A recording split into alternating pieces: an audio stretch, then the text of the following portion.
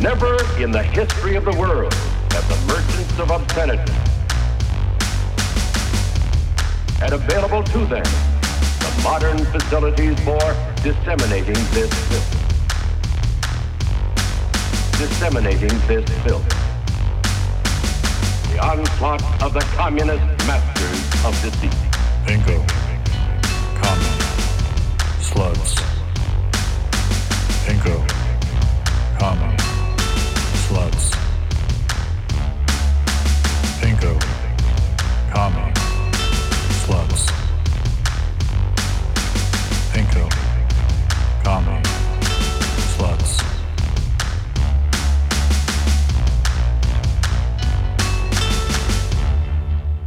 Hello. Hello, Marlo. Steve's here. Zippity doo dah. It's my new call-in. That's right. You're a big star. I'm a big star. Yeah. Well, welcome everyone to Pinko Commie Sluts. We're all here. But most importantly, yes, Steve Collette, you're here. You had a whole write-up on you, essentially, this week. How did that feel? I hate it. It is so annoying. I plan on talking a lot about why I hated it. Yeah, I mean, I have a very low bar for these things. It at least sounded like it was... Okay, what's happening over there? Sorry, I placed my phone down on the table, and I guess it made a loud sound.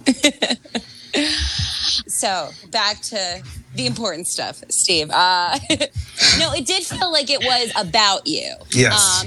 A stranger's impression of you, of course, but it was at least like had a semblance to you. Whereas I've known other people who've gotten write-ups where I'm like, who is this motherfucker they're talking about, including myself. I've never had anything that extensive, but like... Yeah, it was like 10,000 words. It was long. It was long, boy. I want to hear your guys' impressions, though, of the content before I get into my feeling. I guess I'll go first since I'm not in it. I'm not in it either. God damn it, Mark. Okay, fine. That's the fiction we maintain. I'm not in it either, Bunny. Well, no. A simulacrum of myself is in it. Steve's in it. No, they mention your name. Yeah, They but don't my just name is mention not your me. name. Not me. Yes, it is.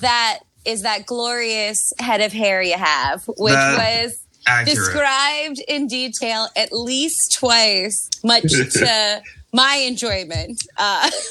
Dude, you should totally use those quotes and also that photograph for album purposes. But yes, which is true. I want it known. It is true. Steve's got beautiful hair, special, above average, beautiful hair. It's Sebastian Bach level. Yeah. So, I mean, of course, if you meet Steve, you've got to write about it. So, the only takeaway.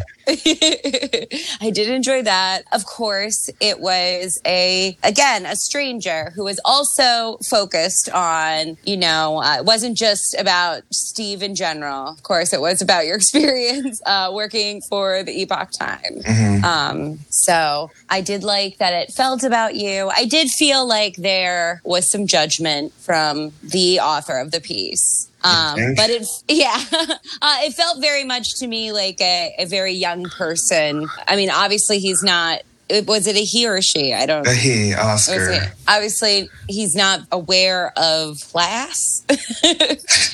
He seemed to talk about that aspect of things as if it was just some like weird shit you were getting into now almost.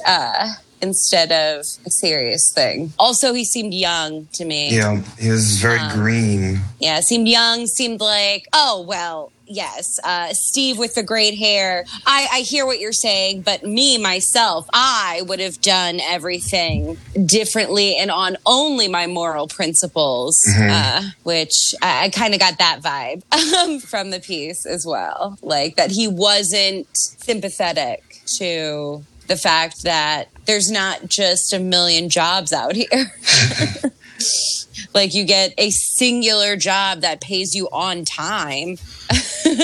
Marlo, did you have any thoughts? Yeah, no, I mean, I thought it was pretty informative, and I mostly have a good impression of it. However, I do see the complaints you have. Well, admittedly, if you were in it, Marlo, you come out looking pretty cool. Yeah, no, that one Martin character was the shit.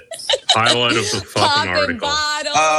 Our mutual friend named Boris, that's what we're calling him, said that the least truthful part, or the least believable part about Martin's interaction in the piece, was that it was only the second bottle of wine that we were on the night of the...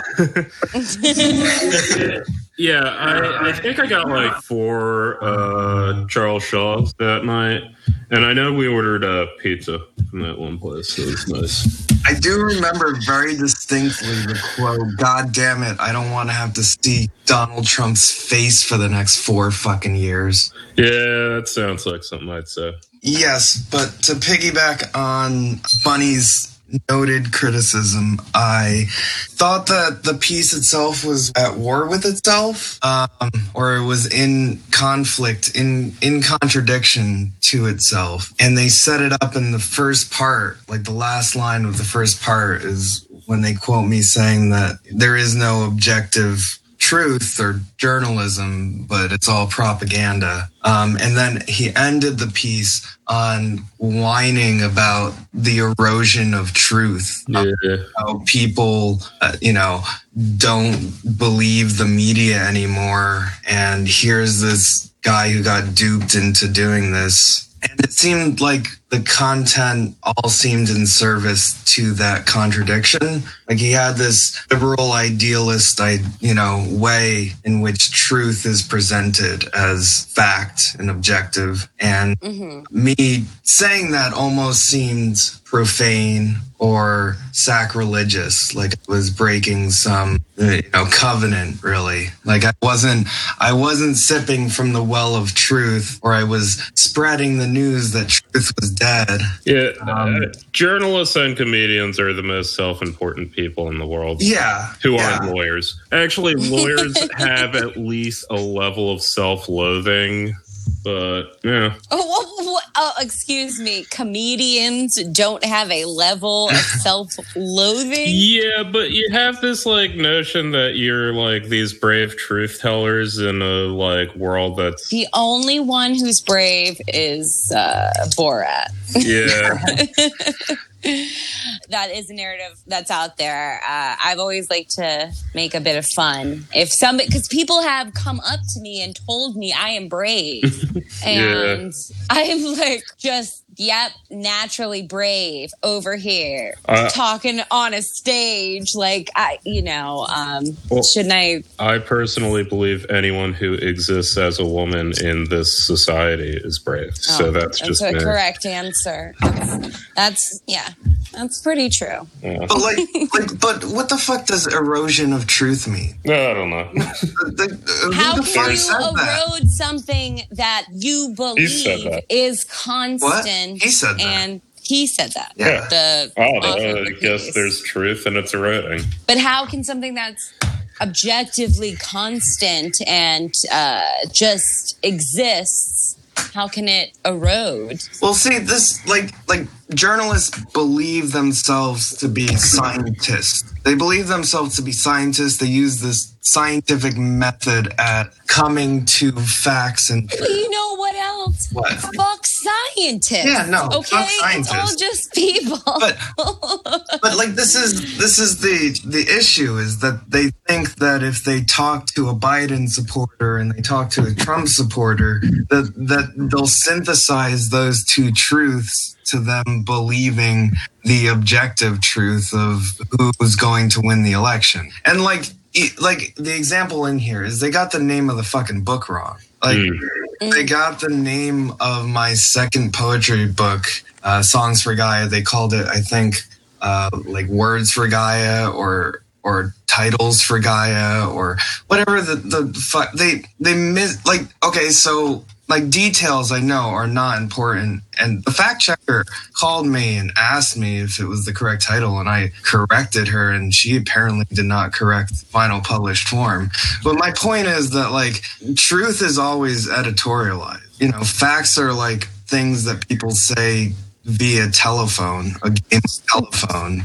The issue is that you're speaking to a conversation that is on another level than where a lot of people are even comfortable at, because they need to cling to something. Well, yes. Faith is a fact. Yes. No, that's what I was getting at, is it's very like a very Kierkegaardian thing to believe in objective truth. You have to have this leap of faith in order, like you can get through the science of talking to everybody in a room to find out who killed Mr. Green in what room. But like you can talk to all the people and you can consult security cameras, but like who's going to be the objective truth in the matter is a matter, like believing in that objectivity is part of this extra step you need to take. And like this Oscar fellow believed in an objective truth and didn't like that I didn't, and used my story to showcase how we should mourn over the death of truth in our society, because I don't know. Isn't that also indulgent, right? Yeah, no, it's exactly what it's exactly kind of what he thinks he's criticizing. Right, exactly. He contradicts himself within his own argument, arguing for objective truth. Like he's arguing on behalf of objective truth through this very subjective ideological lens. And it is mind-numbing to read and think that like I was duped into participating in the fucking 20 hours of interviews he did with me. Well, it was in depth. It was in depth. I mean, I had inklings that this was going to happen throughout time talking to him. The instance that really tipped me off was when he asked me what's the message I wanted the readers to get from this piece. What's the overall, like, what message did I want to impart to them? Like at the end of an Aesop's fable, there's, this lesson at the end. What's the lesson that I wanted them to learn from my story? And my answer was to fight the everyday fascist, the fascism of the everyday, and to not just say that Trump is a fascist and we should vote against him, not just say X, Y, and Z are these political abstractions, but like sometimes it's the Chinese lady on the street corner handing out newspapers. Sometimes it's I don't know, your parents or your police officers or your figures of authority that are in your everyday that you need to be cognizant of the creeping sides of fascism within this very far right society. And he turned to me and said, but you didn't do that when you were working at the Epoch Times. You stayed in the newspaper. And I'm like, that's not the point at all. I was a worker. Do you not know what a worker is? Do you not know what working for a company is? Yeah, I mean... Well, and also, it's easy from right now to look back and be like, oh, you should have been like, fucking I'm out here, man. I see where this is going. But no, I couldn't, because you couldn't. Material conditions. I knew what I was in. Like, Marlo can attest to that. I knew very of who I was writing for and what I was writing about. It's that there was no other fucking jobs. Like, what am I going to do? Like, leave this job after 3 months, my first gig in the industry? But that's what he would want you to do. That is what he pressed me as to why I didn't do it. And I'm like, dude, have you never worked in your life? Well, yeah. Where does the money come from, basically? Man, it sucks. There was a dearth of class consciousness in the piece. It seemed like he identified the alienation of working for somebody that didn't align with you politically and for writing about things that didn't align with you politically, but he had no grasp of what was alienating about that. Like, he just acknowledged that there was an alienation, that there was a disconnection, and like, I coped with it in different ways, which I also found pretty insulting. But that I somehow used intellectual sleights of hand to... Oh, he did use that phrase, exactly. Just like vulgarly stupid to say. Why? You used intellectual sleights of hand to justify this article, Oscar, if you're listening right now. Like, you did, just as I did. And he viewed me as an other, which was perhaps the most insulting part. You would think that a journalist would view you, as a comrade or as somebody struggling the same struggle media. So I hated it. Like, it was good if you were looking for an exposition or, an in-depth dive into what I did, but I thought the overall message of the piece, it just wasn't good. It wasn't a good message. It was crying about the erosion of objectivity. Well, but that's very much what a subset of people want to cry about right now, right? Like, that's what they want to blame things on. It's that. It's not that this guy's a fascist and blah, blah, blah. It's this darn erosion of truth. Because I hate this assumption that if everybody just had access to good, objective information, then everyone would make the right choice. Yep. And it's not true. There are different material interests that different groups have.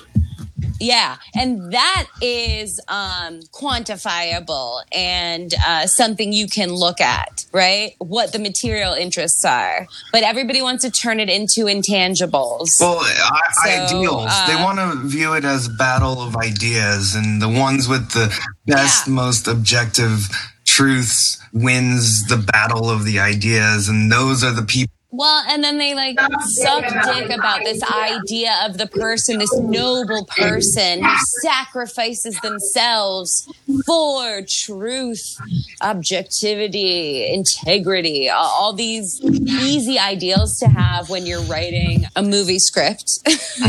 Easy to apply retroactively to other people and circumstances you weren't in. But also, it's turning it into an intangible instead of, despite possibly Oscar's best efforts, you did say enough times, I needed to pay rent. I didn't want to skip meals.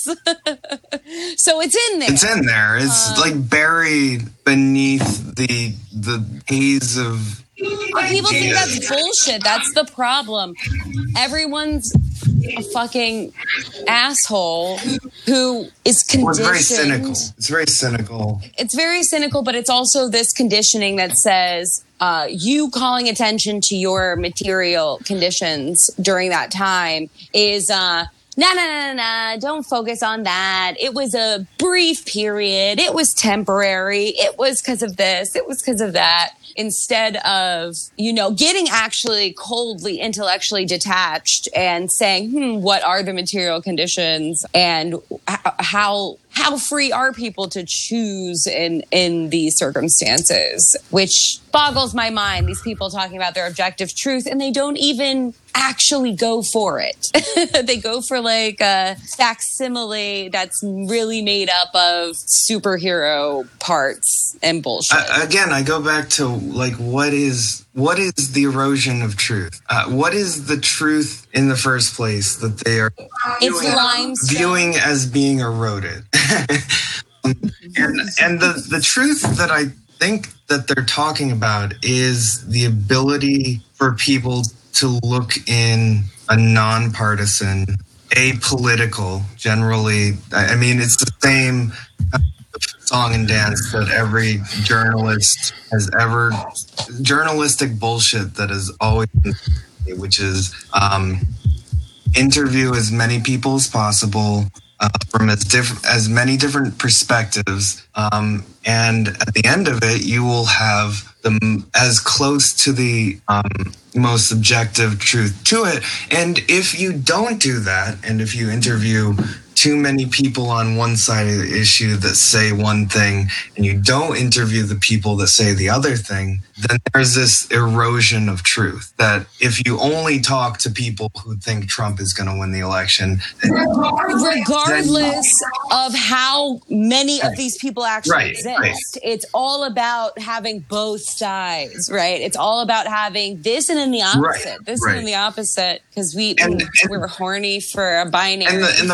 The thing is that it does it to itself. The liberal notion of truth, this idea that we need to talk to these binary, that is what erodes the truth. Well, and it's also a fiction that makes well-off liberals feel good. It's a middle-class project. More than anything. It's a middle-class bourgeois project. I remember when I was a child and like the Daily Show first moved to basic cable. And it was like right after 9/11. And I remember thinking like, oh man, Jon Stewart has him. Like he said one thing and then like he said another thing. Jon Stewart did it. He can't keep doing this. And obviously George Bush could keep doing that. There's no problem with that. But I thought that at the time, but also I was a child. The policy will change things. Yeah. But I also feel like this came up in my experience in covering the 2016 election, when for instance, on MSNBC, there wasn't anybody representing the Trump campaign on MSNBC or CNN for that matter. Like they had Lewandowski as the only guy. Remember him? He was great. Like beat up journalists came too close to the president, and for some reason they just didn't want him on the network, and they didn't want they banned Kellyanne Conway for telling too much untruth. And I love Kellyanne Conway's untruths. And then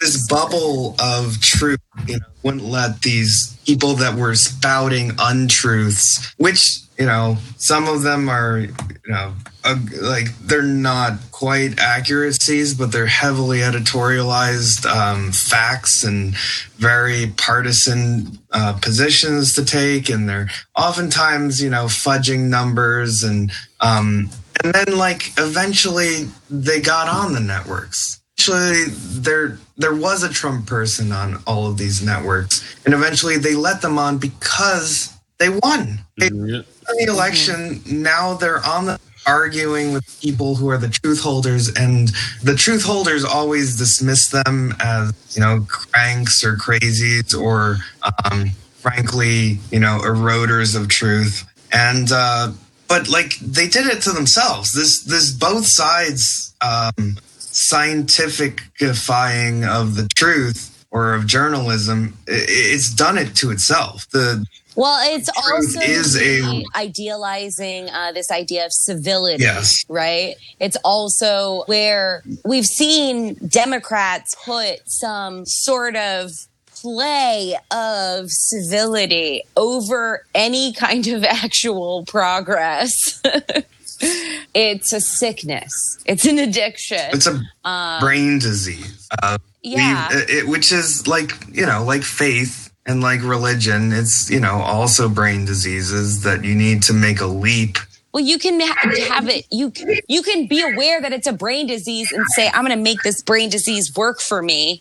I mean, I guess you could argue a lot of these people do. Well, they make careers off of it. They write books about it. They complain about it endlessly in articles about me. There's no reflection on what conditions the erosion of truth happened under and what. Well, also, when was this time where everybody had the truth? Who was showing the truth at all Woodward times? and Bernstein, like that. Woodward and Bernstein. Okay. No, I agree with that. Yeah. They love this idea of a man who was a Republican in his private life, was so committed to truth that he took down a Republican president, but they forget the aspect of that story that Nixon was a Quaker and he fucking hated Quakers. I made that up. Yeah. I still stand by the basic premise of the article that I put, that there is no difference between the news and propaganda, that objectivity is about who has power. That's the quote that I give. I feel like people used to know this. I feel like I read a Chomsky book about it, named Propaganda. Like, that should be something that people take for granted, but they always other that concept. Like FT is propaganda because it's run by the, it's got the material interests of the Russian government. RT. Yeah. Financial Times is also propaganda, but yeah, FT, RT. What's the one in the Cuban one? State. They always say. Yeah, state-run governments are the ones that propaganda machines because they're funded by the state itself. But you know who doesn't have any materials and things in the media? Corporations. Mm-hmm. And the free press has nothing to do with the corporations that fund it. The corporations are actually more objective than any state could possibly be. And none of their material interests are represented in any of the coverage. Also, the general CIA or general intelligence services that just populate, I assume, the hallways of MSNBC. That comes on to talk in MSNBC is just a former intelligence crank. Brennan, who else? All these they're either ex-Bush people or they're ex-FBI informants. And, I'm sick of being told that these people are somehow not beholden to their material interests. I hate that CNN is oh yeah, let's normalize having Rick Santorum here. Yep. He's just a comment in a way, and he looks like a little paper mache version of his former self. Not in any ways representing the asshole. Yeah. Of his yesteryears. I know. Those were the days. I think John Kasich is now MSNBC contributor, and he's objective. He's about as objective as they get. But my favorite's always Steve Schmidt, that cue ball of a man, haunted by Sarah Palin. Yeah. Anyways, that's my rant about. Check it out. It's called Stranger Than Fiction. Yeah, it is. At atavis.com or I don't even know. Yeah. Might not be worth your time. I wouldn't read it. Who I just gave of it. I mean, if you want to know a lot about Steve's hair. Yeah, and a picture in black and white for some goddamn reason. Because it looks fucking cool as shit, dude. There's more than one photo in that piece of you. Of in black and white. Yes. The decisions. Ariel was this. Whoever decided to hire this cameraman was awful. Yeah. Pictures are not good. Pictures are not good. I don't know. I think they were mysterious and pretty badass. Like a Britpop liner notes in the 90s. Like the Oasis. Like you open them up and there's Wonderwall lyrics there. Oh my god! Yeah. I have an activity to do now.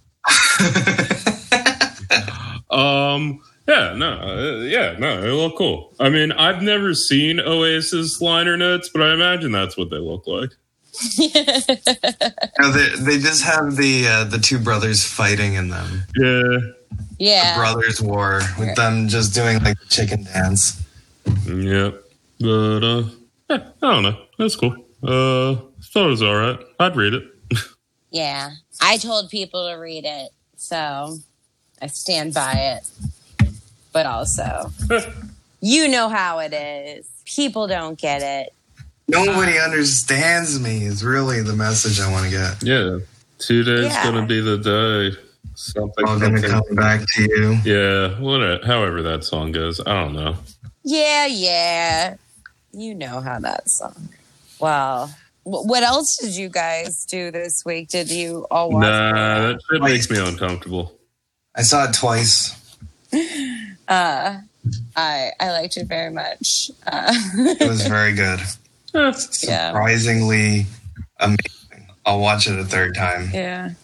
What's your favorite part? I really liked the fertility dance. Best part. Yeah, one of the best. I really loved the girl who plays Borat's daughter. She's She's really from had it. Bulgaria. I know because my brother-in-law is Bulgarian, and he says so. Oh yeah, well that's what you do, especially if you're from the Balkans, to keep track Yeah. of who's who, Who's making it? which one that you can claim. I'm just glad it wasn't another fucking Albanian. Jesus Christ! Okay, I love the scene. She's sitting down with the doctor for the plastic surgery. Yes. And they're talking about giving her a nose job. And what does she say, Bunny? She's like, "Is there something wrong with my nose? Do I look like a Jew?" And So and the innocent. doctor turns to her and goes, "No, you have a small nose." And they high five, and Sacha Baron Cohen goes, "Yes, because sometimes they have," and he starts doing these large bumps, like bumped trunk, and he starts reaching around the side, and you just look at her face, and she is cracking up. She can't hold it together. and the doctor just goes, "Yeah, some of them are like that." It was surprisingly endearing as a movie. More so than the first one, I think. Yeah. More Way sentimental. The Giuliani scene was a big disappointment. Yeah, it's not that, Scandalous. it's not that scandalous. He definitely was tucking in his shirt. He was not touching himself. At least not egregiously. And yeah, it was a really good PR move, though. Like, I sent it to the Borat people. Oh, yeah. They just put that on the front page of like the New York Post. Well, and there was quite a bit that didn't make it into the movie. The woman who played Tutar, she got like hooked up with OAN and like got access to the White House without any security clearance at all. That was really impressive. She was to me. good. Like, that's the long con right there. They must have had her embedded as a YouTube channel. I mean, I guess, like, who am I to say? Like, whatever. I've worked for fake news in fake, like, 3 or 4 interviews, and then you'll get invited by OAN to go meet the president. I guess that's how it works. If you're like a beautiful blonde woman without a Jew nose, who's interviewing people from a far right perspective. Yeah, but what she's doing is what Sacha Baron Cohen established as Borat does so well, which is this commitment to this character is so strong that people go with it. And all she has to do is be kind of flattering and starstruck. And it gave her an air of vulnerability. And they were like, yeah, come on. Do you have a favorite person they interviewed? Oh man, I really enjoyed I already said the fertility dance, but I enjoyed there's a girl in that like debutante ball. Yes. You're fucking gross. They're like goading her dad. He's like, how much you think my daughter worth? And like he's like $500. which insulting. But it causes his daughter to be like, "You're fucking gross." You're fucking gross. Gross.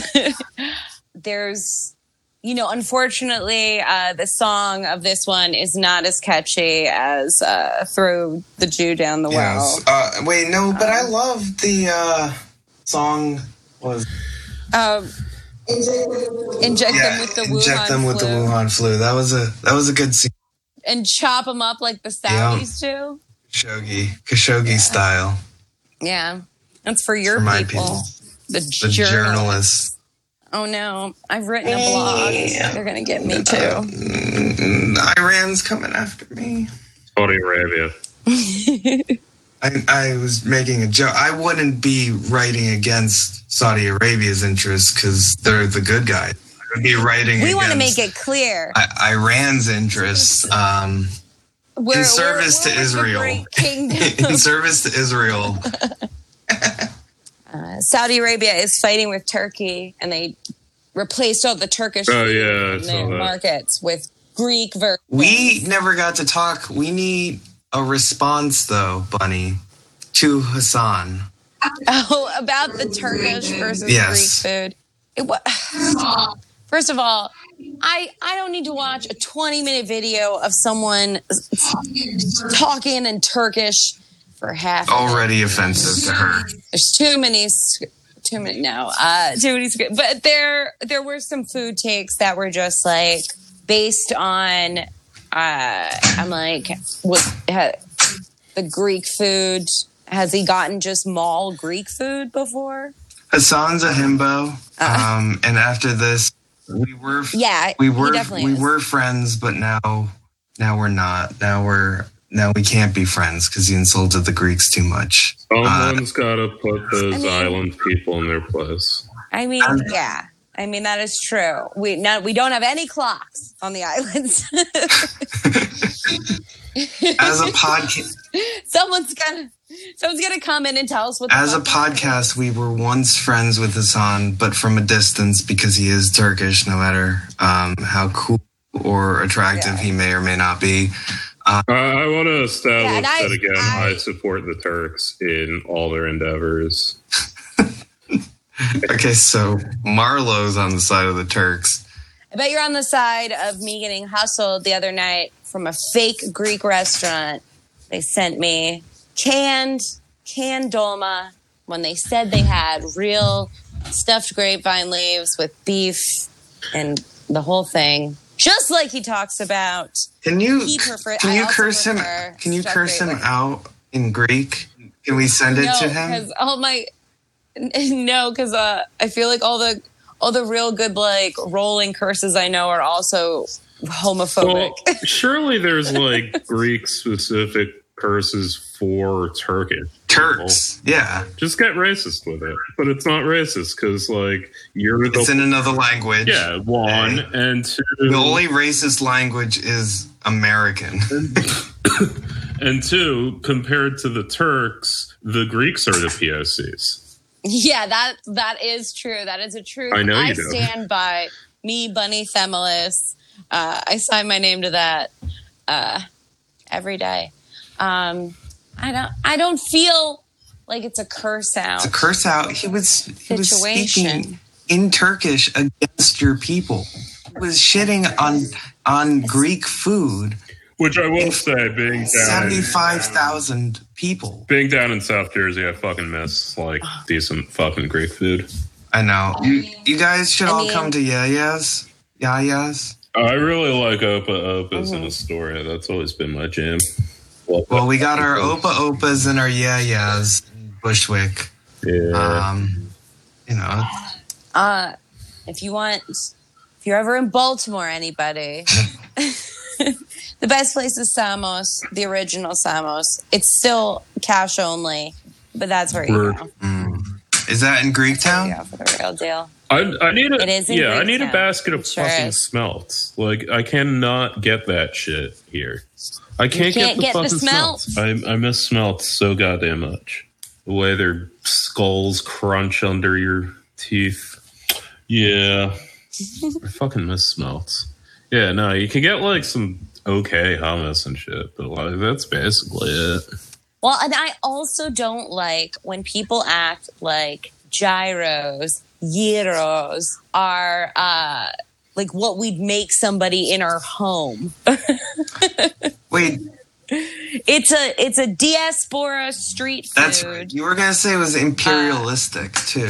That Yeah. he was being How being a dare bad you- leftist. No, He was being a bad leftist. This is my entire issue with their entire thing. Is if you're truly committed, you look at this through an anti-imperialist lens, and any relation between these foods that people claim as each Turks and Greeks claim, oh, we made yogurt. You know, it's every day on Twitter. This eternal struggle. It's fucked up if we're talking about a successful imperialist force that controlled these areas for hundreds of years through oppressive and violent means. So fucking seed us the food, and if you're about it, that's what I say. Yeah, the official stance of this podcast, except for me, is Greeks are POC, and my official stance is God save Erdogan. No, you also think they're POC. Oh yeah, no, I think they're but that's why POC, you but don't like in a them. bad way. And also, Erdogan is the savior of Central Asia Erdogan. or Western Asia. I don't know, some part of Asia. Yeah, Or some might that's right. say Western Europe. Asia. Yeah. He'd say Europe. He loves to talk about Yep. that bit. Look, listeners, if Istanbul. there's one thing you take That's in away is please support Turkey's bid for EU membership. That is the one thing that this podcast stands for above all other things. Yes, above all other things, we want Turkey to Yep. be an EU member. You don't like it, you're racist. Oh man. But yeah, so I mean, there is a part of me that thinks it is kind of a weird thing I see, because it's not like the Ottoman Empire was hundreds of years ago. It was Yeah, but 100 like years honestly, it was so shitty 100 years ago. they still were doing a genocide. I don't know. or two. I just feel So, like I think mean, if and anyone's also, gonna countries what do we have- hate empires? These are the reasons we don't like empires. Look, I'm a not because Luxembourgist. when they're I say good at that it. national self-determination is a liberal fantasy. But yeah, Well, I'm not making a pro-nationalist argument by pointing out that you can't act like yeah. Well, I'm just Only- saying, like, if you guys were like smart like Egyptians, you would have just been like, yeah, we're not a part of your empire anymore, and you can't do anything about it. You know. But the Turks don't have a deep abiding hatred. Yeah, because the of Egyptians told them to Egyptians, like the same way fuck they off do in the for Greeks, 1600s, Kurds, and and Armenians. the Ottomans were like, okay, I guess. If we just didn't Yeah, tell them well, to I fuck mean, off good it's enough. seriously the dumbest fucking empire that's ever existed. And if you were under their bootstraps, I'm saying that's kind of your fault. Wait. Most- So the Ottoman Empire is they were the the dumbest most empire that dysfunctional ever empire, existed. and that includes the Holy Roman. the Holy Roman was just stupid. Yeah, but like the Like Ottoman Germany. was somehow dumber. They're like, hey, what if we just How can you call yourself a pro-Turk Erdogan supporter and have I these don't feelings know. about the My Ottoman ideas Empire? aren't They consistent. love they. okay with that? Okay, is it dumber though than the Austro-Hungarian? Yes. Yeah, no, the Ottoman I mean, the Austro-Hungarian were just broke up into like two. No, there were two kingdoms united under one crown. But yeah, no, the Austro-Hungarians like were stealing shit from the Ottoman Empire the whole time, because it was like, seriously, you could just go to the empire and be like, hey, do you have like some mustard on your shirt? And it'll look down and then you flick its nose up and you can like take part of the Balkans that way. You know who we should laud here, except for Marlowe? Or wait, Marlowe's pro or anti-Ottoman Empire? I can't keep. He thinks the Ottoman Empire is stupid. Incredibly, they were just like, oh, let's make our elite soldiers some slaves. And then the soldier slaves are like, yeah, we're going to like just run Egypt from now on. And they're like, okay. Well, you know who single-handedly brought down the Ottoman Empire? Like, you know, by himself as a white man. T.E. Lawrence. Yeah. You know? Single-handedly. He just led all the brown people to destroy the Ottoman Empire. Oh, let's be Muslim, but we all kind of drink and it doesn't matter. You know, the worst fucking empire. Like, just... And Alec Guinness was there too. Yeah. What? Okay, so what's the best empire? No, I don't know. Mongolian? You can't. Yeah, I mean, that was very briefly an empire. Oh, gee, I guess it was an empire because he was the emperor. I guess Japan, because like the emperor's a god, so that's got to be cool. Nah, I don't know. I don't really like any empires. something with the name Gay brought down the Japanese empire. Yeah, Gay. Well, they can't be that right then. Yeah, I don't know what empires I like. Come to think of it. I guess the short-lived times that Hades baselessly called itself an empire. Yeah, no, Haiti has there have been multiple emperors of Haiti, based on nothing. Yeah, I'll go with that. Multiple emperors of Haiti. Jean-Jacques Dessalines or Jacques the First, Emperor of Haiti. I'll go with that one. What's your favorite empire, Bunny? The Greek? I mean, it's got to be... there wasn't a Greek empire. The Aegean Sea? I guess the Hellenistic empire. Not the Byzantines? Or, I'm sorry, Roman. I mean, the Byzantines... Oh, no, we never say Roman as Greeks. We never want to be confused with the West religiously. So... yeah, we always say Byzantine, and there's always an emphasis that they spoke Greek in the Byzantine Empire. Yeah, there's a Wikipedia page of list of empires. Yeah. Yeah. Syrian Empire. Well, there's cool. The Assyrian Empire. Mm-hmm. Assyria. I mean, I think I'm going to be basic and say like the proper Roman Empire. Just because Rome was a shithole, and then it became this like grandiose, like ridiculous place, and then like people who were leading it were just so crazy and interesting. First empire of Haiti. We know so much about it too. So I think I'm biased in that regard. Like we have so much access to the mundanities of political intrigue in ancient Rome. And so that would be my favorite. Also, it's like removed enough and yet the basis for the modern era. I'll say, ironically, my favorite would be probably the German Empire. German Empire? There was only one, and it was from 1886 to 1918. 1871, wasn't it? 1871, yeah. I don't know. German unification always seemed fascinating because they were like late to the game as far as like nation building went.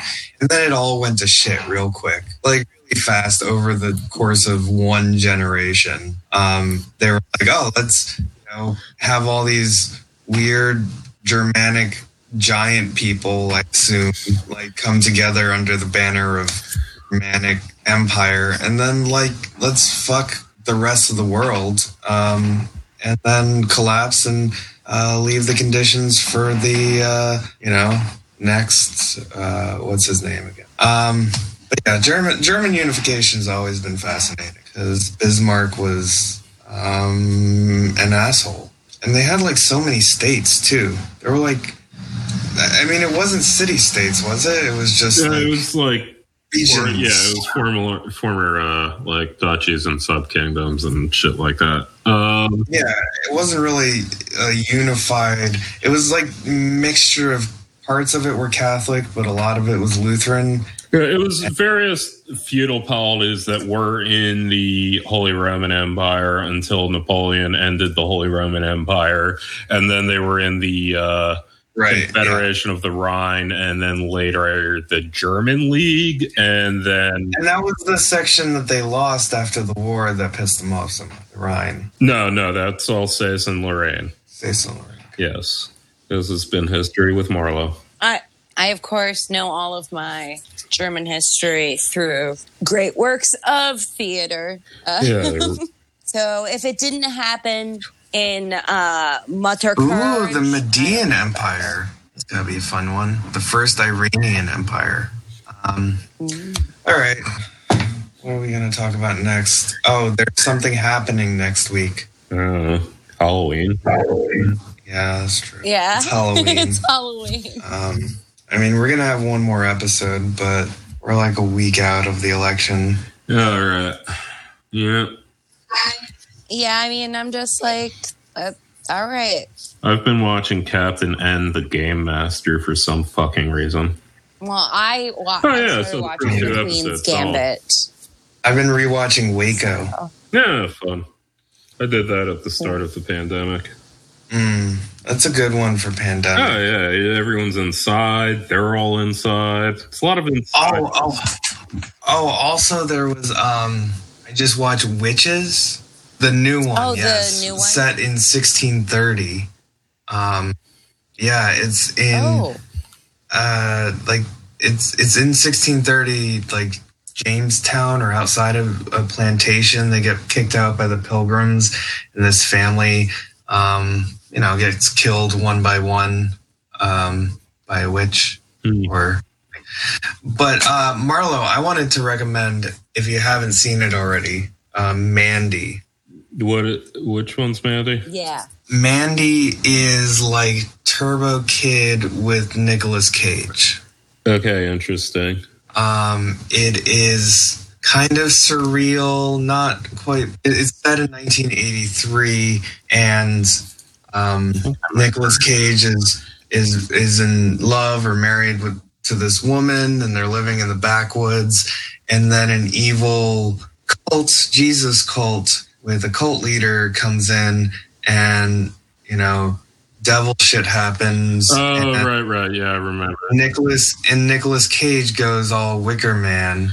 Yeah, I remember Red Letter Media did a thing on this. He is amazing in it, and it just reminds me of you because it is that kind of like 80s pastiche of like Turbo Kids, but not as fun, but darker. And it's got these long scenes with colors that are very dreamlike. And I think you would like it. All right. Well, probably. It's gory. And that's the thing. I don't really like gory shit. But it's like Turbo Kid gore. It's like... Oh, okay. All right. It's like... It's over the top, kind of like Nicolas Cage being crazy. With a giant sword that he makes for himself, and then he has to go fight the evil cult. It's great. Word. Yeah, sure. Yeah, no, I remember they did it on half in the bag when it came out, and I didn't think that I particularly liked the movie, but yeah, I'll give it a shot. Well, I like it, but I also like... Yeah, like I don't like slasher movies, This isn't as much of a slasher movie as it is like evil cult movie, but with a lot of horror elements to it. Like I would not want to see Midsummer or that other one that he did that everyone likes better. Hereditary. Yeah. Hereditary. Yeah, this is Well, Hereditary is like a lot scarier. Yes. Yeah, either way. I don't know. Yeah. I love I mean, Midsommar. sounds good. I'm not But- saying it's not good. I just, shit makes me uncomfortable. I just recommend it if you want to like do a Halloween movie that's like not scary and more campy, but also plus Nicolas Cage. Yeah, no, I'd probably, based on what you're telling me, I'd probably like it. I thought of you watching it. Well, or you should just watch. And I mean, then, like, Adam meanwhile, I Sandler. definitely like fucking Blue Ruin and shit, and Green Room. Green Room. I recently rewatched that, and that's sort of gotten us on that of scary movies. Yeah, Green Room is amazing. Mm-hmm. yeah, Green Room's fun as shit. Yeah, that is. Yeah, that's One of my favorite. Yeah, no, it was a really good movie. Captain and the Game Master has a funny name. Matt, you should bleep out every time I say N in Captain and the Game Master. Yeah, no, like weird 80s cartoon that like Nintendo sponsored to dump off their lame characters that wouldn't go on the Super Mario Brothers Super Show. Kind of sucks. But I don't know. I've also been listening to a song called the theme song of Spirit Halloween. I've been addicted to that. Oh, yeah. And I've been trying to think of a Spirit Halloween based economy. Or, well, like Halloween in January from the Sad Horse Show. No. Just that every holiday has a Spirit Halloween, but like a spirit different thing that inhabits the old like buildings that Amazon put out of business. Word. And so like, Spirit Halloween like takes control of like all the Barnes and Noble that are put out of business every October, and then those buildings transition into Christmas buildings. Or divided up by town and have it like the Nightmare Before Christmas, where you'll have How would that work? like each town, their abandoned strip malls are all given to one holiday year round. So you have Christmas Town, Halloween Town. But those people wouldn't. What would they do for the rest Christmas of the year? Town, Halloween Town, Hope that they make enough money during their respective Easter. holidays. So it's like their harvest season. They have one harvest season And it's where they staggered. harvest. Yeah. What the fuck does So they Santa have do? one harvest season. I mean, With- yeah, Christmas Town, they just make toys, I assume. Get ready for the next Christmas. What does the fucking Fireworks, 4th of July obviously. town make? Fireworks. Easy. This Fourth is of easy, July guys. town will What just slowly does- conquer the other towns through their weapons manufacturing. What does now?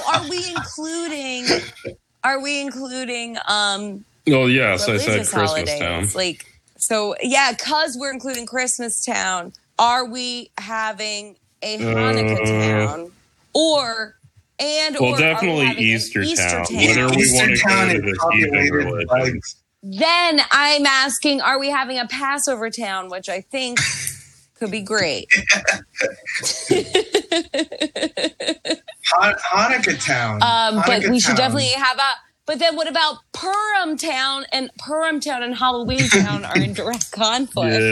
Yeah, but Purim Town, they're all adults. Because we don't want Purim to be in a. We don't want them to be in a small subsection of Halloween Town. You know. I mean, I don't know.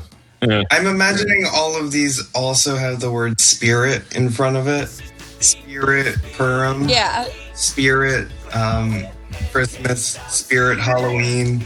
And Spirit just becomes Spirit a Eve. conglomerate. Spirit Ramadan.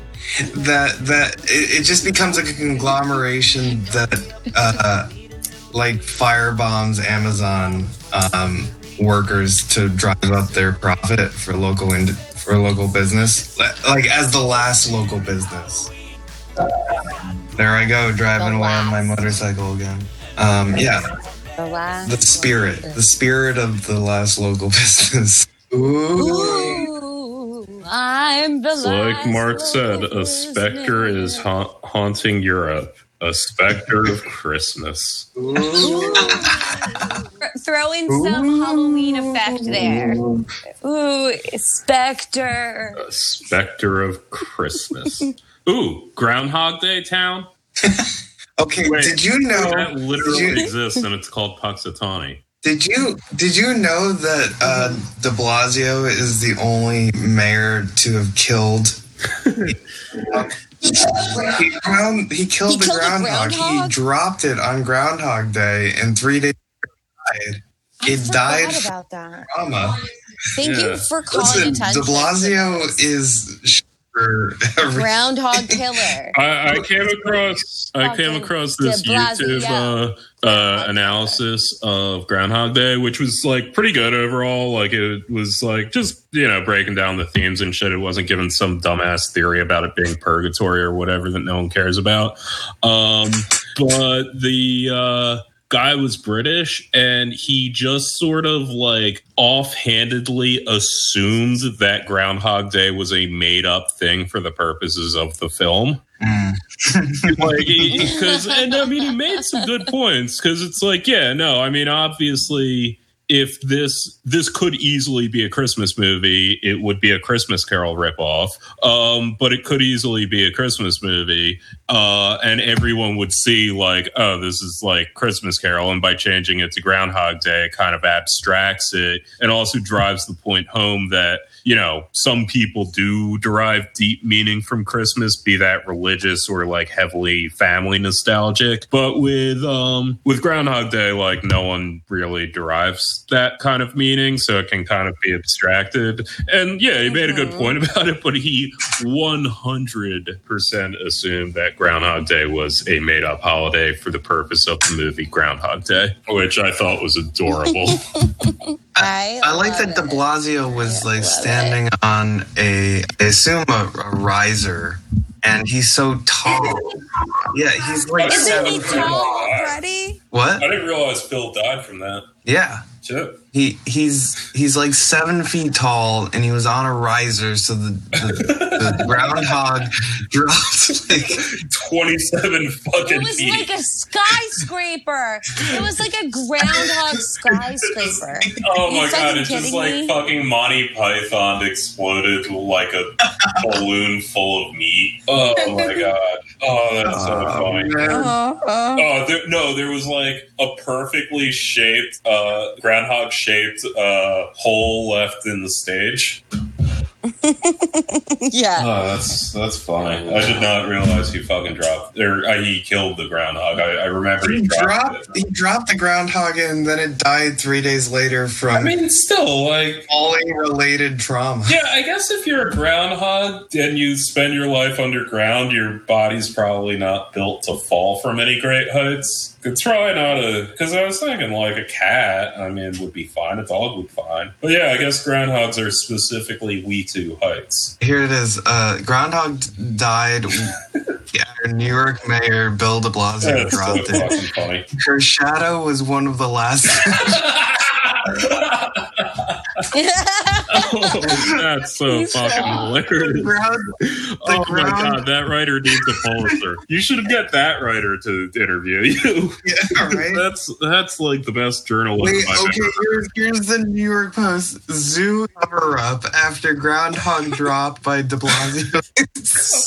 So wait, was it like some knockoff like Bronx Zoo groundhog and not actually? It was the Staten Island Zoo. Okay, yeah, no one gives a shit. The about best that. of all the possible. Yeah, no, Punxsutawney is obviously. Oh my god, here's the picture. Oh, the picture's so good. Look at this picture. I'm sending it there. Oh man. Yeah, but Look, it's yeah, no, I remember when that happened. the groundhog. Did not realize the groundhog died. Oh, this makes me sad. The groundhog died a week later, and then the zoo covered it up. I hate that the zoo covered it up. If you are the keeper of a magical that groundhog, lady isn't in your this main photo. job to like gloss over the fact when it dies and you replace it with a new one? Like, I feel like that's always the fiction we always play along to. The magical divining groundhogs that we as an American culture have. Yeah, the shadow was the last thing. It's so fucking funny. Oh, that's so good. Yeah, I think we should go out on that, guy. Captain Bleep and the Game Master. See ya. Bye. Till Halloween. All right. Bye. Ooh. Bye. Spirit of Halloween. Put that in Happy now. Ooh. Put it out on Monster Mash or some Ooh. shit like that. It was the Monster Mash. God damn it, Marlo. Yeah. Is that Frankenstein on Smash?